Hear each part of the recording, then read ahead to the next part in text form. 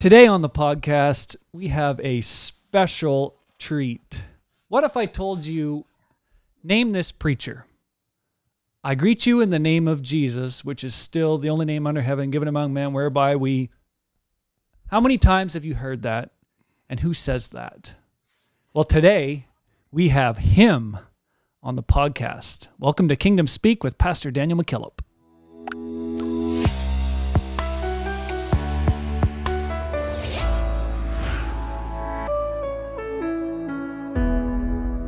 Today is going to be a special day. Yes, it is. I don't think it's going to be a serious day. What do you think, Pastor?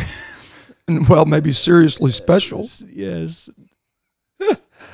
We are honored to have Elder Bishop, world-renowned evangelist Martin Ballestero on Kingdom Speak today. Welcome. Thank you. It's my great honor. Man, why don't you tell us first, because I know you keep track of this. How many revivals have you preached to date? I've preached my first sermon at the age of 14. I started preaching out at the age of 16. I went full-time at the age of 19. I pastored for 30 years, and the last, I didn't keep track so much of the first 10 years, but the last 20 years that I pastored, I preached out approximately 24, 25 weeks or parts of a week a year. So the total is, as of my last revival, was 1,140 revivals. Wow. 440 conferences and 85 camps, 9 cruise ships. I forget how many banquets or marriage seminars.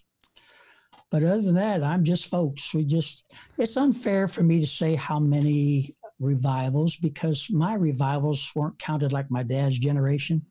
His Sure. revivals might have gone 10, 12, 16 weeks. Nowadays, 2-3 weeks is kind of average. Occasionally you get a month. This time around, I evangelized 6 years the first time. And this time, 21 years. I think my longest revival is like 12 weeks, 11 weeks, a few 10 weeks as well, 8 weeks, some 6 weeks, but normally around a month or so. There's 2 types of revivals to preach, and you can't adapt to them. You better not be interested in evangelizing. One, you have old-time Pentecosters said, hey, when y'all get done at Brother Wilson's, y'all come over my place. Mm-hmm. Yeah. And they don't care when, you just come. And then there's some that says, we want you from the 17th to the 31st. And you have to be able to Synchronize those two. That's right. Yeah. And so far, the Lord's been kind, and my friends have been many. You know what? I traded on my dad's name when I started out. Wow. Daddy never called anybody. He never said, I need you to have my son come and preach. My father-in-law was the district superintendent of Michigan and a well-known preacher and pastor. My mother's people were Gleasons. We have almost 200 preachers in our family. We could have used a mechanic or electrician or somebody knows how to do something. But if you get invited back the second time, you better bring a little something to the table. And it's always an honor for me to go back the second time. For the first time since this COVID thing, I leave tomorrow morning at about 6 o'clock. I'm headed for Mississippi to preach a weekend. The pastor there is a doctor, and his wife is a nurse practitioner, and they have their you're in own good clinic, hands. so we ought to be covered on both sides. You're in good Holy hands. Ghost and otherwise. And then I come home for a day and a half, and I fly out to Brother Ken Bowes in Washington. And it looks like we're going to have parking lot church out there for a while, so we're prepared for that. That's incredible. I have preached, I think, 10 different series of services on this front porch that I'm on right now. Well, we've been the And, recipient of some of those ourselves, so thank you for that. Oh, it's my great honor. And a time or two, I even got some of that anointment on me while I was out there. Yeah, you sure did. So let me ask you this. What's it been like adapting through all of this weird time we've been going through? What's that been like for you with a man? Well, I've made me a little cardboard sign so I could sit down by the corner at the stop sign and we'll preach for food. The first thing you got to do in all this is you can go into panic mode. Here in the States, Lord, they went into panic mode. They bought up toilet paper and sanitizers and everything. We got a meat scare going on down here now. If you don't understand that God's got this, you're going to scare yourself to death. My wife and I have, people look at me funny, but I've just had a peace about everything. And I have shed tears. And I know I'm 76 years old and I'm supposed to be past the crying stage. But out of nowhere, unexpected, something will come in the mail, a check. I deposited one yesterday that made me cry. I'll just tell you, we were going through probably one of the darkest times of my whole ministry there in South Bend. I'd been a pastor about 17 years. So you would think by that time your big battles would be over. It was on a Monday morning, and my wife was sitting at the table preparing our bills and writing out checks. And she said, "Honey, I don't even know if God knows where we're at." And she scared me by saying that. I had never allowed myself to talk like this. Don't you ever say that. And she took her little Kleenex and she daubed her nose because I had never raised my voice at my wife before or since.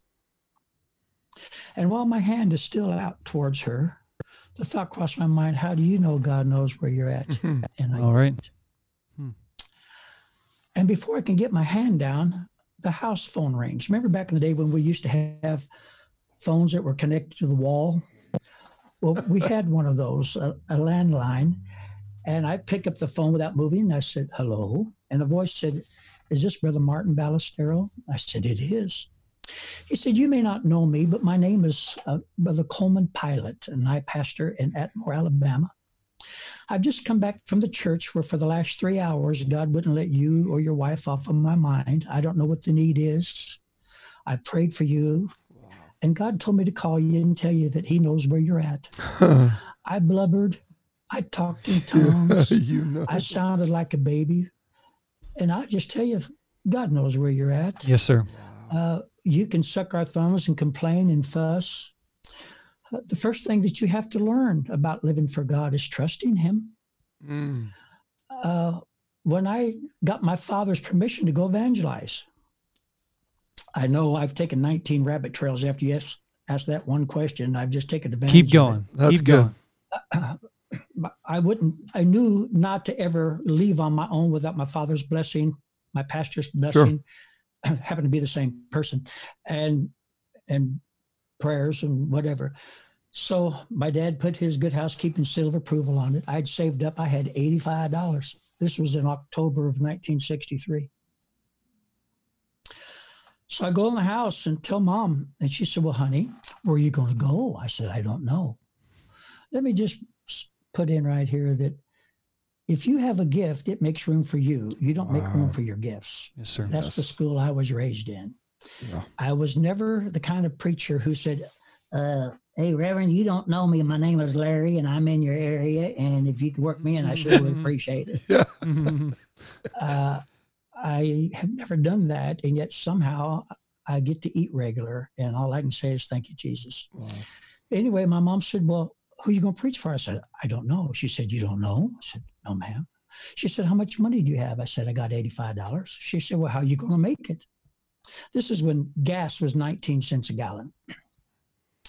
I said, "Well, Mama, you and Daddy left Oregon with us 3 kids, and you had $7, and somehow you made it to a camp meeting in Louisiana. on that $7. The same God that took care of you is going to take care of me. Wow, absolutely. It sounds stupid, but that's just the kind of faith that I had. I just believed Sure. if it worked for them, why wouldn't it work for me? Sure. So I took off. I slept the first night in my car. And let me just say to you that I've preached all these revivals. And you know what? One of the things that I carry in my car when I drive my old Suburban down the road, I got a sleeping bag in my car still. You know how many times I've used it this year already? 3 weeks worth. So you think this is really a high lifestyle? Wow. I know what it's like to go into truck stops and take a shower. Sure. Only $5.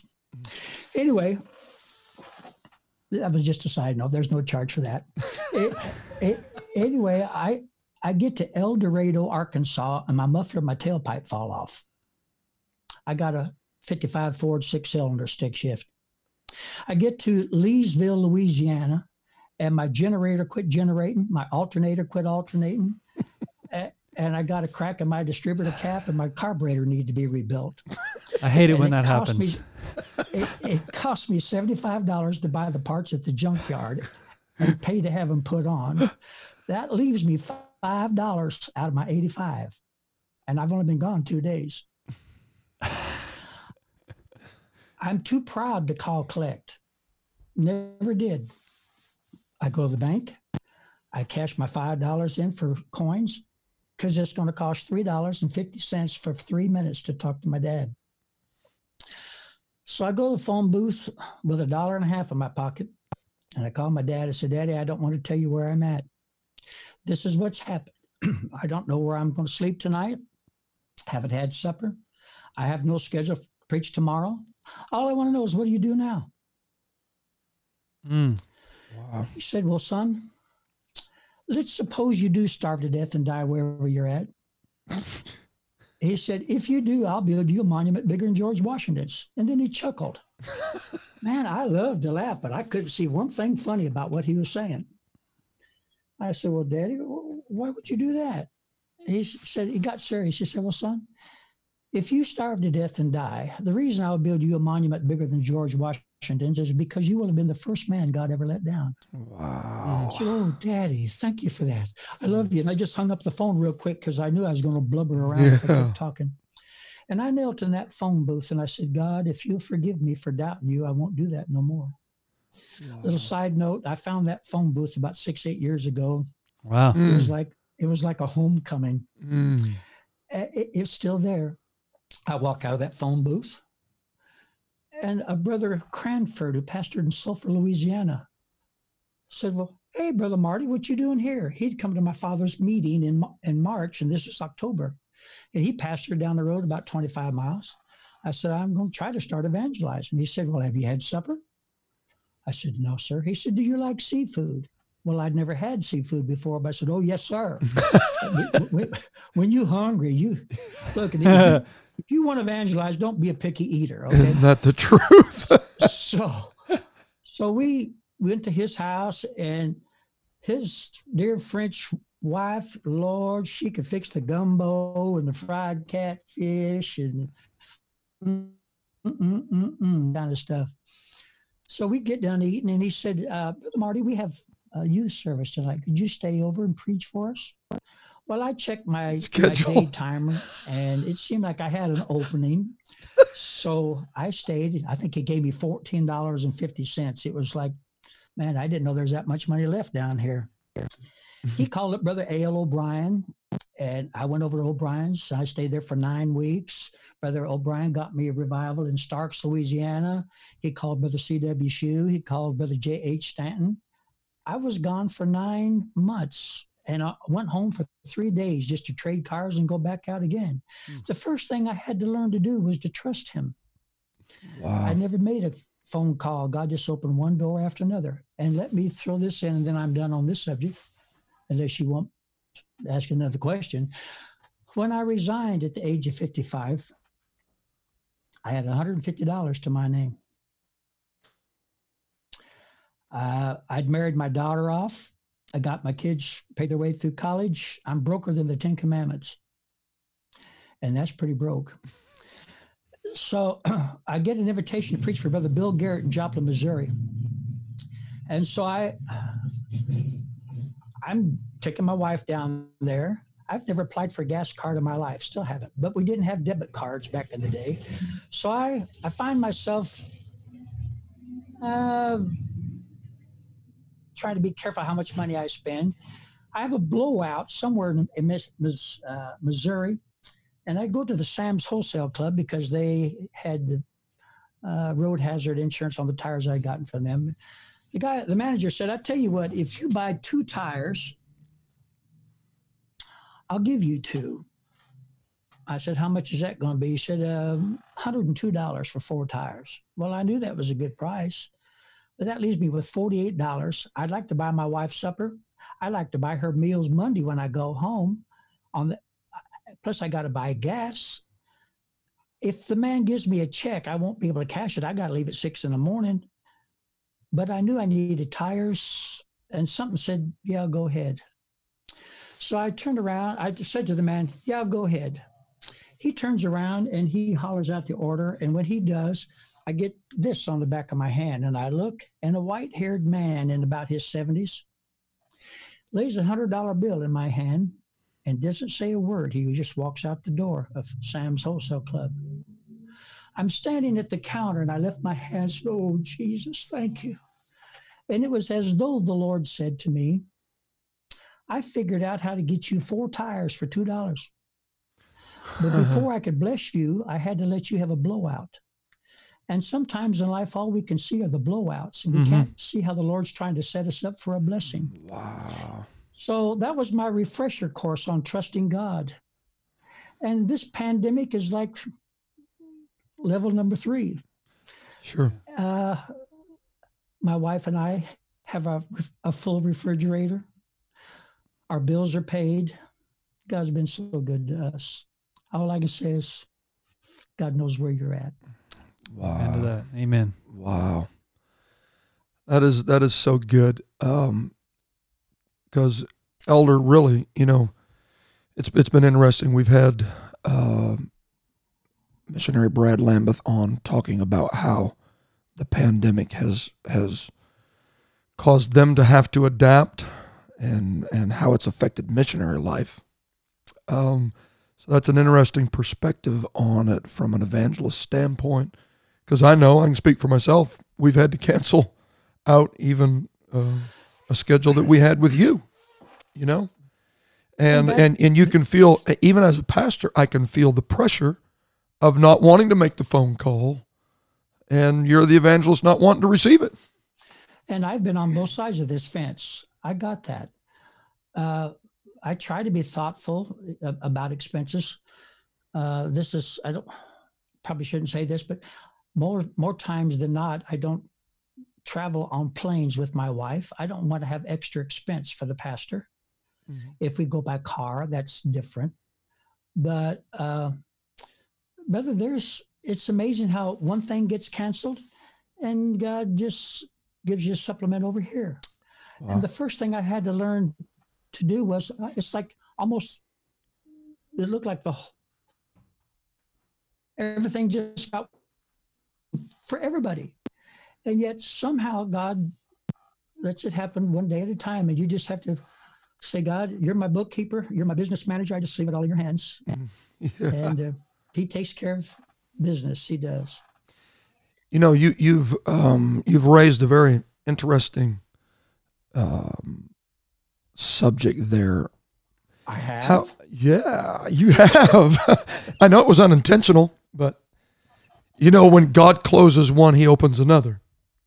So a question that I would ask is, how does the church, I'm a young pastor, and I do want to say this too. I've heard you preach numerous times, and you've been such a blessing to our church and churches all across North America and around the world.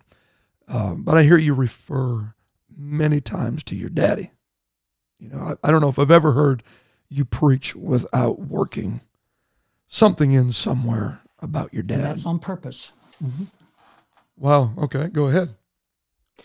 Well, here's I forgive me for interrupting, No, that's good. but when I started evangelizing this time, I was in a meeting with Brother James Kilgore, and I said, Brother Kilgore, it seems like every time I get up to preach, I say something about my dad used to say, or my dad always said, and people don't think I don't have an original thought of my own. Brother Kilgore said, I never preach a sermon without mentioning something that my dad used to say. Do you hear me say, I greet you in the name of Jesus, which is still the only name under heaven given him? You know where I got that? My daddy used to say that. Wow. And you know what brings tears to my eyes is to see my grandsons get up to preach, and that's how they open their sermons. Wow, that's so cool. Paul, see, here's, Pastor, here's what you and I have in common. Paul said to Timothy, the same commit thou to faithful men. Right. Right. So I don't have to come up with a new doctrine, and neither do you. Yes. I don't have to come up with a new revelation, and neither do you. All I'm doing is just preaching what they preached to me.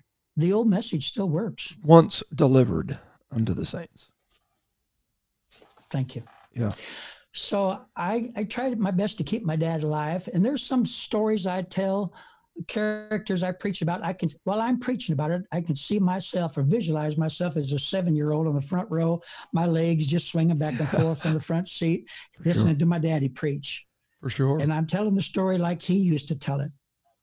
And you know what I do?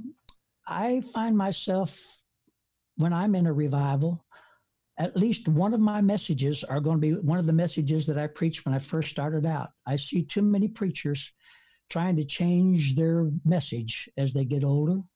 I want to make sure I'm still preaching what I used to preach back in the day. When my daddy died, after the funeral that night, I sat in front of my mother with all of my children, my cousins, aunts, uncles, and whoever. And I took my mother's hands. I said, Mom, I want you to vow a vow with me right now. I said, I can tell you a number of preachers, and I named about 5 or 6 that were conservative, holiness preachers. And they died, and their sons took over the church, and they led it in a charismatic direction. And what happened was the mother went with them. I said, Mama, God forbid that I should ever go astray from what my father put in me. Wow. But if I do, vow with me right now that you won't follow me, because what Daddy preached was the truth. And so I try to make sure I do checkups several times a year, making sure I'm still thinking right in here and thinking right up there about this message. Wow. It still works. There's... You know what? We get in the Holy Ghost now. If the church was like a restaurant, it's like the server coming up, say, asking about your salad. Would you like, what kind of dressing would you like with your salad? You want ranch or blue cheese or French? It's like saying, well, I'll take and if holiness or worldliness were salad dressings, if you will, I'll take the Holy Ghost with a side of, with a side of worldliness. Just put it on the side. We all kinds of people claim to have the Holy Ghost. I think they got that other ghost instead of the Holy Ghost. Absolutely true. Wow. You know what? We're living in a day when we try to find new avenues, new, what would you call it? We're looking for ways to have revival. And we feel like, man, I'm just, what is it that I could be doing different for revival? Well, my first reaction to that is, as an 8th grader, I used to fish almost every day in Yakima, Washington, a little stream for trout. I had a stick, fishing line, salmon eggs on a little hook. No, nothing fancy. Didn't even have a fishing pole. But the salmon would see me, or the trout would see me, and they wouldn't bite. But if I stood behind the tree and I fished, I could catch them. And when we stand behind the tree, Calvary, where our humanity is not seen, that's how we catch fish. Because when people see our humanity, they won't bite. But when all they can see is Jesus, that's when they go for that. So I've been doing my best to stand behind the tree. So we feel like, man, I got to do something new. I got to do something fantastic. Mr. Einstein is accredited with saying that the definition of insanity is doing the same thing over and over and expecting different results. Yes, sir. I say that's not insanity, that's faith. They continued steadfastly in the apostles' doctrine. Wow. And the Lord added daily to the church such as should be saved. Peter said, Lord, we've toiled all night. We ain't caught nothing. N-U-T-H-I-N. And the Lord said, do it again. Do the same thing again. Yeah. They marched around Jericho 6 days for 6 days. They did it 6 days, 6 times on the 7th day. But the 7th time, something happened. Did you know that when Elkanah took Hannah to church, people fussed at her, mocked her, made fun of her, no babies? He didn't quit church. The preacher's boys were heathens, but he didn't take his kids out of the church school or the youth group. He kept going back to church. Hannah kept praying. She did the same thing every year, expecting different results. That wasn't insanity. That was faith. This sounds like a sermon. It could be. Could be. Maybe you can do something with it. There was a man by the pool of Bethesda, 38 years, but one day something different happened. Wow. I'm just telling you, I went to preach for Brother Lyles in 2004. We was there a month. I think we had about 6 people get the Holy Ghost. I went to take care of the church for Brother Johnny Hare for 11 weeks while he was recovering from surgery. And one Wednesday night, I go preach for Brother Lyles, and there's 26 Hispanic people, men, there in the church, brand new converts. I said, man, what's happened? So what'd you do different? He said, not a thing. We kept having the same pre-service prayer. We kept worshiping just like we always had. One person came in. You know, one person can fill up a church. Sure. One person came in that got the Holy Ghost, and they went telling everybody. And there's 26 out there. Wow. So they continued daily with one accord of the temple, breaking bread, house to house, glad as a heart. And the Lord added to the church daily. So you should be stepped. So just keep on doing what you're doing, Pastor. Wow. It's not insanity. It's faith. Wow. That's all the announcements. You may be seated. Musicians. Let me ask you this, Elder. You said something interesting a few moments ago about a couple times a year you do a checkup, introspection. So as a young pastor, can you break that down? What does that look like to you? How do I do that? Because man, I don't want to get off track. Well, there are some things that become sound doctrine. In other words, it complements, it is approved of sound doctrine. It's acceptable amount sound doctrine. There are some church standards that we have that are important to us. And each pastor answers to God. I got that part. I had friends that had different type of dress codes that I had, if you will. Let's say the shoes. They could wear some styles, but not other styles. I had some friends that wore watches, some that didn't wear watches. You see what I'm saying? Sure. I had some friends that preached against a certain kind of tie or how a man parted his hair. You took that one a little serious. I hope my part is wide enough to be acceptable in their group at this point. I got in trouble from one because I combed my hair without a part one time, and boy, I got told off. What did you do? Put it straight back? Actually, the man said, look at you. I'd been married a month. He said, look at you. You call yourself a preacher. You're combing your hair without a part. If I was your father, I'd be ashamed of you. Wow. His name was Howard Davis. And my father called Brother Jimmy Davis his pastor. And the Ballesteros respect the Davis boys. Sure. Daddy turned to the church of Riverside over to Lee Davis.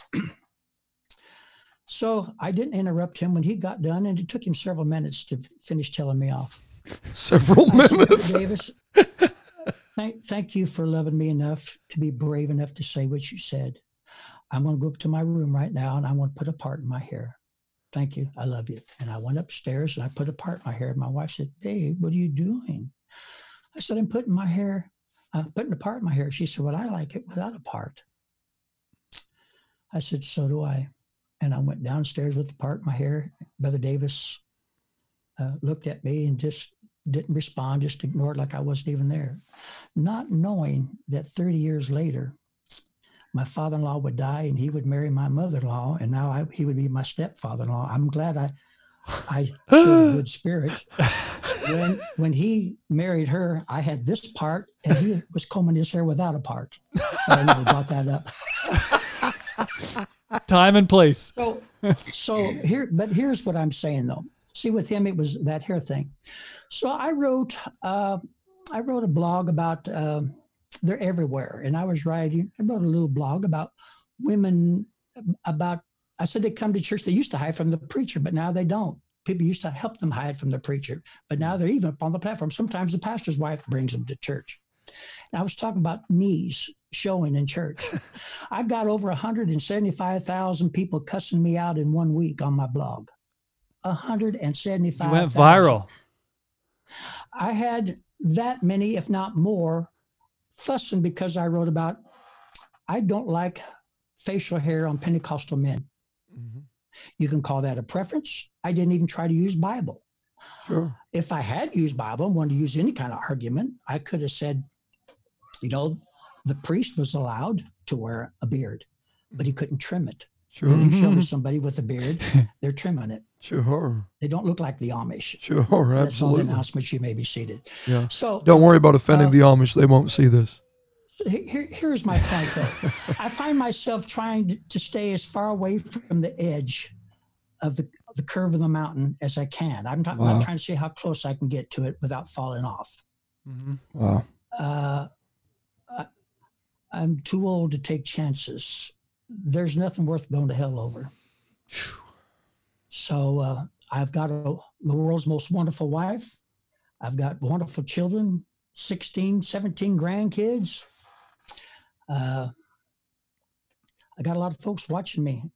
Sure. I can't afford to mess up. I can't. Absolutely.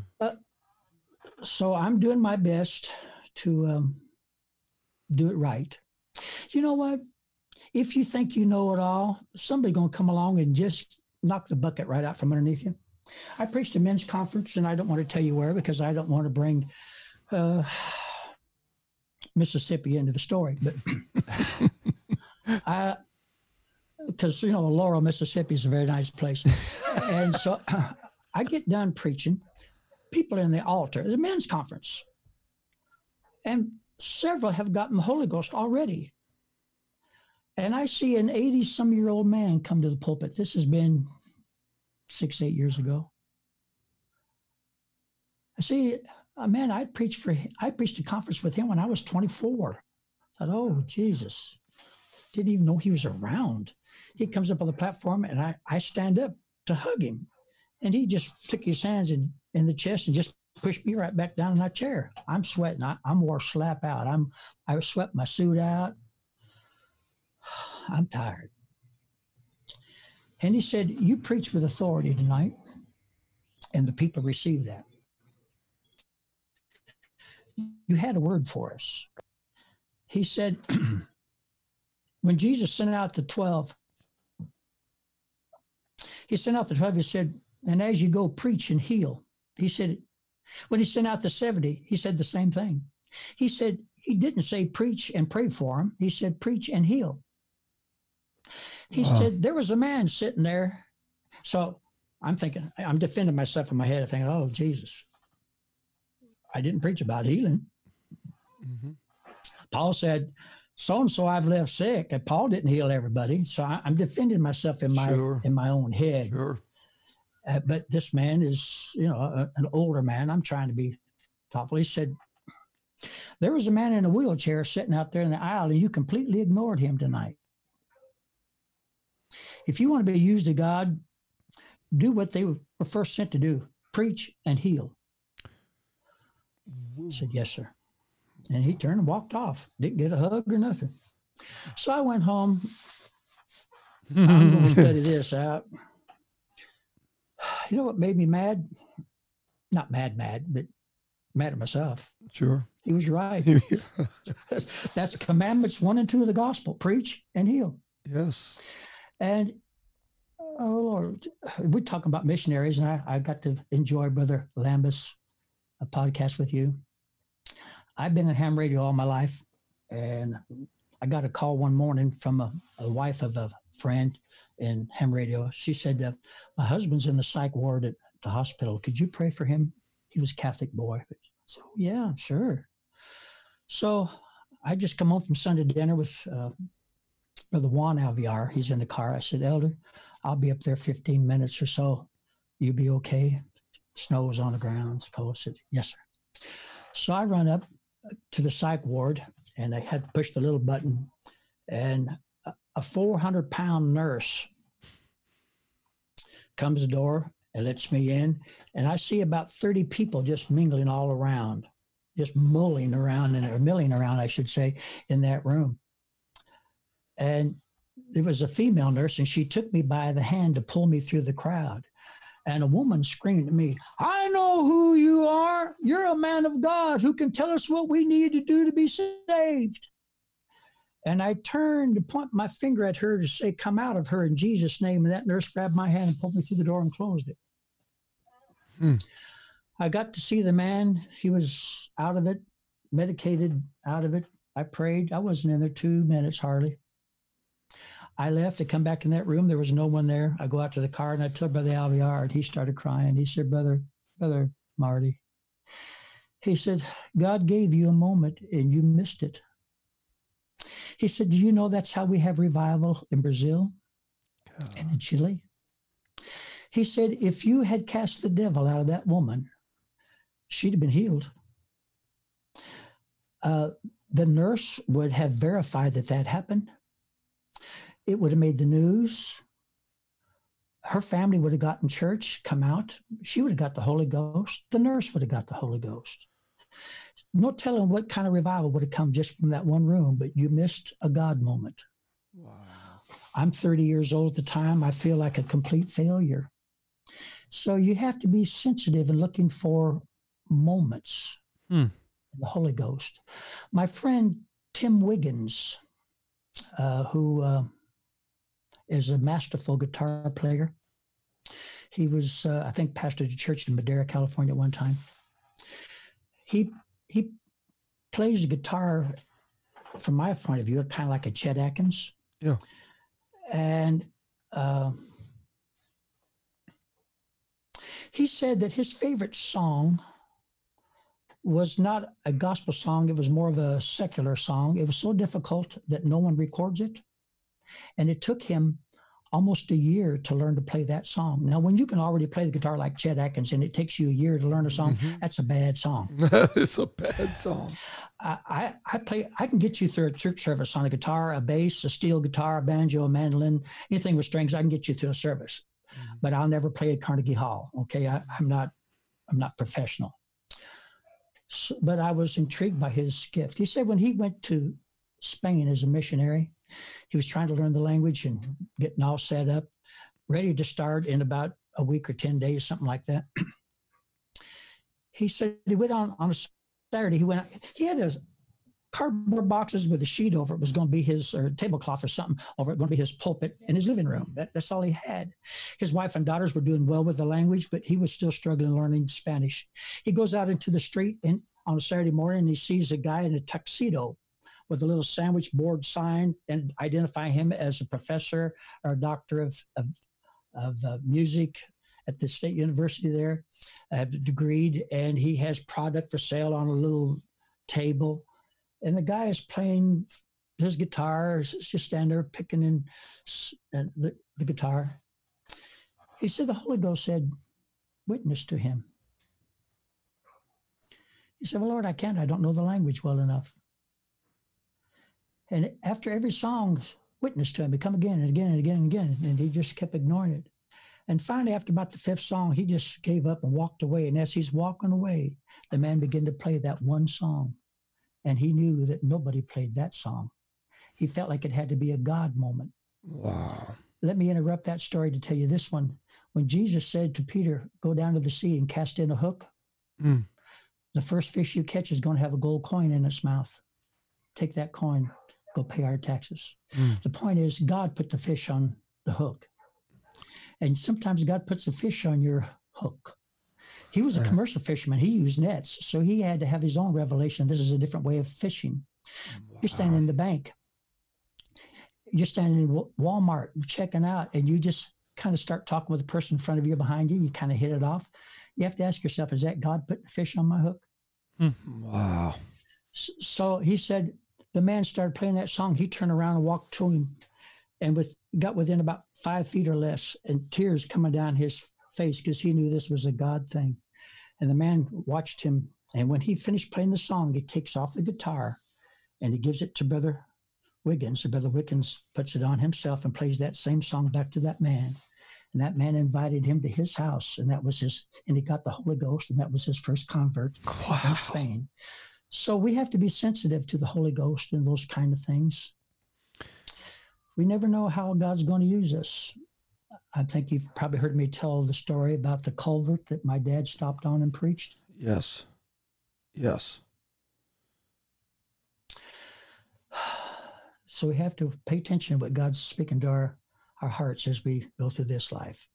Don't ignore the call. Don't ignore when God speaks to you about that.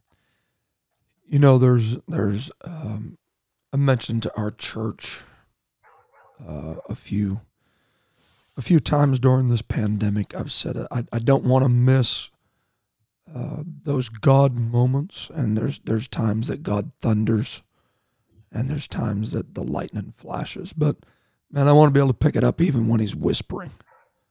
The gentle nudges from divinity, man. I want to be in tune. And really, that's what you've been saying the whole way through, whether it be from trusting God to bring you through evangelism, whatever it is. We disqualify ourselves, Pastor, because we look at our own personal failures and flaws. I think God can't use us. There's an interesting phrase after Abner's killed, and David tries to tell the country, brag on Abner. You see, there was only one tribe that was supportive of David at the time, and if Abner was still alive, I'm sure in David's mind he felt like we could bring this, unify Israel faster. But he makes this statement. He said, I am weak, but anointed. Yeah. And I want everyone to remember that even in your weakness, don't ever forget you have an anointing on you. Wow. And that anointing supersedes and surpasses every weakness that you might be confronted by. I could list you people in the Bible who were weak, but they also were anointed. And I don't know why this just came to mind, but the meanest mothers in all of Israel were the mothers of the tribe of Benjamin. They were mean, horrible. They would tie their little boy's food up with a horsehair and hang it from a branch. There's your breakfast. There's your supper, honey. You want it? Take your slingshot and hit that horse's hair and knock it down. Then you can eat. You get hungry enough, you'll figure out how to do that. Yeah, you will. The deal was, they got done with that. She made him learn how to do it with her left hand. And if you look in the Bible, the 3 different places that left hand is mentioned, several of them, if you're going by what Brother Strong's has to say, and he knows a lot about stuff. Left-handed means wounded in the right hand. If you're a swordsman and you're in battle and you get your right arm wounded, in America, they give you a purple star. They give you an honorable discharge. It gets you a little blue tag to hang on your rear view mirror. You got a special parking place. You're honored. You were wounded in battle. But if you were from the tribe of Benjamin, you got your right arm messed up, switch hands and keep fighting. Wow. So the 700 left-handed men were actually, could it be 700 men that were wounded in the right hand, but they still kept on fighting. So my advice, you people move, well, yeah, I just got hurt at the last place I was at. Yeah. Who hasn't been hurt? We've all been hurt by something or someone. Absolutely. Change hands and keep fighting. Wow. It's a battlefield, brother, not a recreation room. It's Sing a it. fight, not a game. Where's your guitar? Wow. Actually, I'm a better guitarist than I am a singer. Brother So C.W. Shue heard me one time sing a duet with my wife. He said, "Son, you want to have good revivals? You let your wife do the singing and you stick to preaching."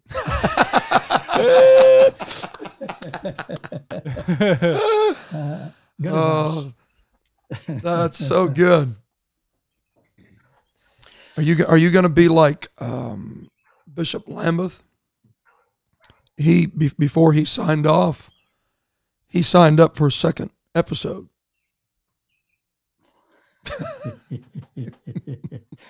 Well, I tell you what, as I said earlier to you before we got on, I'm kind of like horseradish. A little bit of me goes a long ways.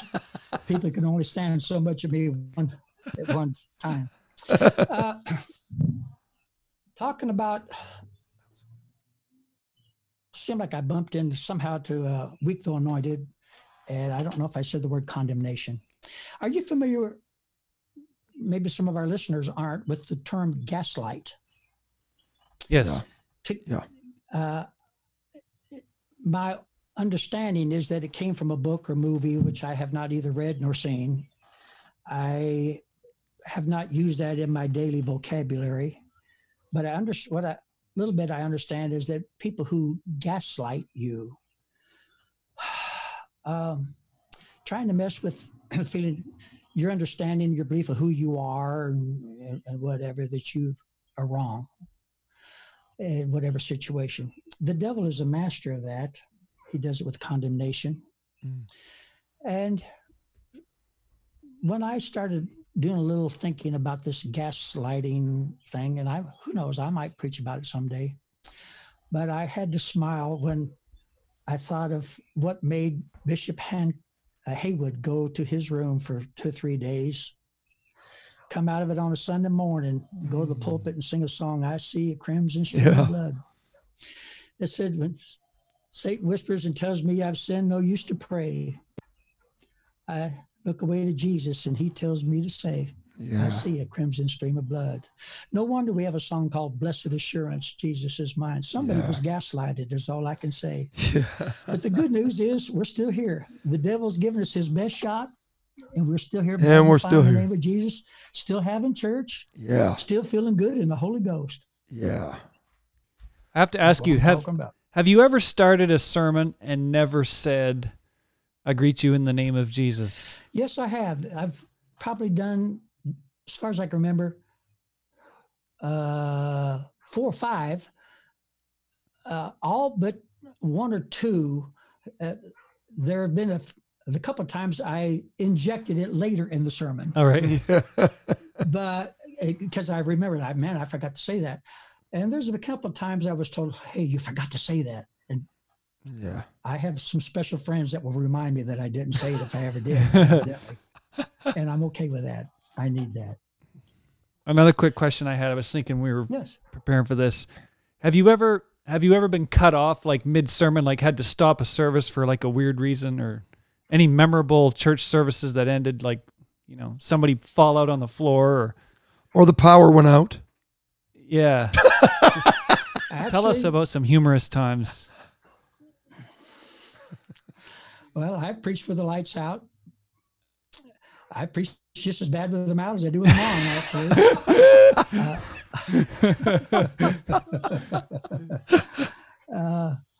Oh, Lord Jesus. Have you ever collapsed preaching or tripped or nothing like that? I've seen you on top of a pulpit. What was the one? I was sure it was Brother. Well, this is bad. I think Brother Bo told me at Brother Strevel's that you fell out or something on purpose, didn't you? Oh, yeah. Well, I had in 1919, oh, Jesus. In 2013, I had to deal with blood clots. And I was given some medication called Xarelto, which was highly experimental, highly expensive. But if I was put on Coumadin, I would no longer be able to travel. I would be restricted in so many ways, diet and everything. But this thing called Xarelto has absolutely no restrictions. It gets your blood level perfect within 4 hours. For some people, there's complications. For others, there's not. With me, it's worked wonderful for the last 7 years. But I come home, I'm still kind of fragile, if you will. I'm feeling probably 75% of what I should be. Brother Strevel calls, and I preached his youth conference for many years. He said, "Now, Elder, I don't want you to," this was like a week before his meeting or so. He said, "Elder, I want you to come. I'm going to pay you whether you preach or not. But I want you to come, but don't feel like you got to preach." I said, well, at least let me try. He said, "Well, bless God, I don't want you dropping dead in my pulpit." Well, when he said drop dead in my pulpit. Yeah. Oh my. The Holy Ghost. Or that other ghost. Whichever one it was. Something. I had a little something just Something, started. yeah. So I called Ken Bow and I said, "Brother Bow, this is what conversation I had with Brother Strevel." I said, I've been thinking today. I think I'm going to get up. Since he said he don't want to be dropping dead, I'm going to talk for a few minutes. I'm going to just kind of start weaving around while I'm talking. And then I'm just going to go over backwards. Oh, so my I'm going to tell my wife ahead of time so she won't have a heart attack thinking that I'm dead up there. Brother Bo said, "Awesome." He said, "I got a stethoscope. I'll bring a stethoscope and I'll run up there and I'll check it out." Oh. So I get there and I tell Brother Strevel, I think I'm going to try it. So he introduces me. And so I'm hanging on both sides of the pulpit. And I did feel a little bit lightheaded, but I kind of weaved around like that and talked for just minutes. And then I just went boom. And they told me my head bounced twice on the carpet. You really went for it. I mean, I just went. And people gasp and the crowd stands up. And Brother Royce Walker jumped up, and I did not want him giving me mouth to mouth. I got lots of problems, but that ain't one of them. Yeah. And I jumped back up and I started preaching. Well, it took them a while to get over that. So they haven't let me live that one down. Many years ago, I had a spirit of backsliding get in the church. And we had, I think, 17 people backslide one summer. Wow. I was at my wit's end. I was blown away. Well, I'm weird enough, but you already knew that. I'm weird enough that drastic measures require drastic responses. And so, and my basis for that is answer fool according to the folly. So I told There you go. Put the book on it. it. Was my assistant. I said, you won't see me tonight. I'm going to be in the office. Just have church as usual, choir sing, then introduce me to preach. And I'll come out of the office. And I left the door open about that much, sitting in the dark. They introduced me. I walked to the pulpit without a Bible. People are standing. I made announcements. The choir went downstairs, or some of them did. They get a drink of water and stop by the washroom or whatever they were going to do, and they come back upstairs. And I said, I want to thank you all for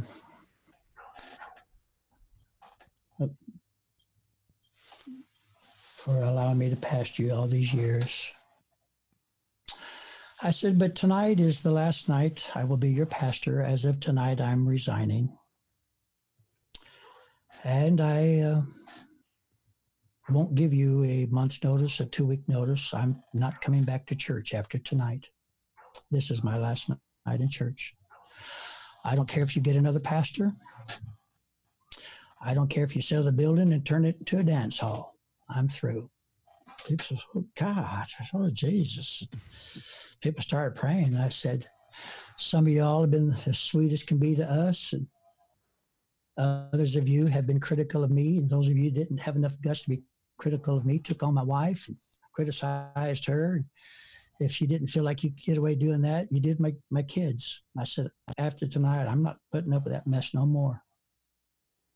I called the secretary up. I said, here's my key to the church. She said, oh, Brother Ballester, please don't do this. Oh, God, no, yes, Lord, please don't do this. A lady in the church said out loud, who's been messing with him? He was fine this morning. And a man named Lawrence Morris, who happens to be the father of Brother Dennis Morris in Romeoville, pastors in Romeoville, Illinois, didn't have the Holy Ghost, and he had 7 major heart attacks. He grabbed his heart and said, Mama, did he say what I thought he said? Oh, my Lord. Said, yes, Daddy, he did. He said, oh, God. He went back like he's having another one. My sister Nyla, who just had a newborn baby, handed her baby to her husband. She was out of it. She is sobbing. I said, why is it okay for everybody else to backslide, but I can't backslide? I said, I don't have to put up with your mess.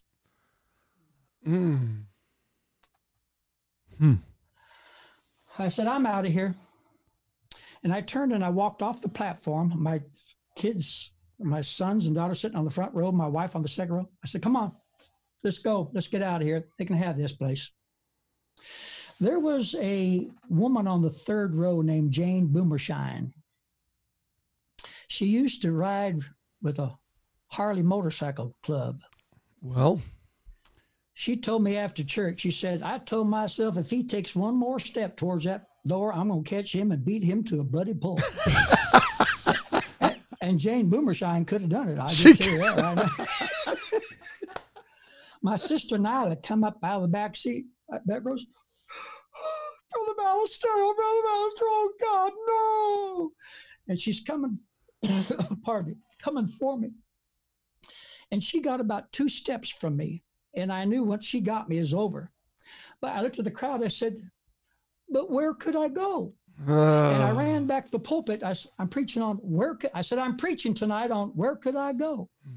When you need a doctor, where you going to go? Woo. When you need a lawyer, where you going to go? When you need a deliverer, where you going to go? Wow. Well, people come to the altar. I preached a little bit more, and they had 2 altar calls that night. They begged me, please promise me you'll never preach that sermon on where could I go no more. So they didn't want to hear that one no more. So that was the closest I had to an interrupted sermon. I came to preach where could I go. The good news is we got 16 of those 17 backsliders back in church. Oh, wow. Anyway, this is still the best life. Yes, Even sir. if there was no heaven or hell, this is still the best life. Yes, it is. That's what I'm talking about.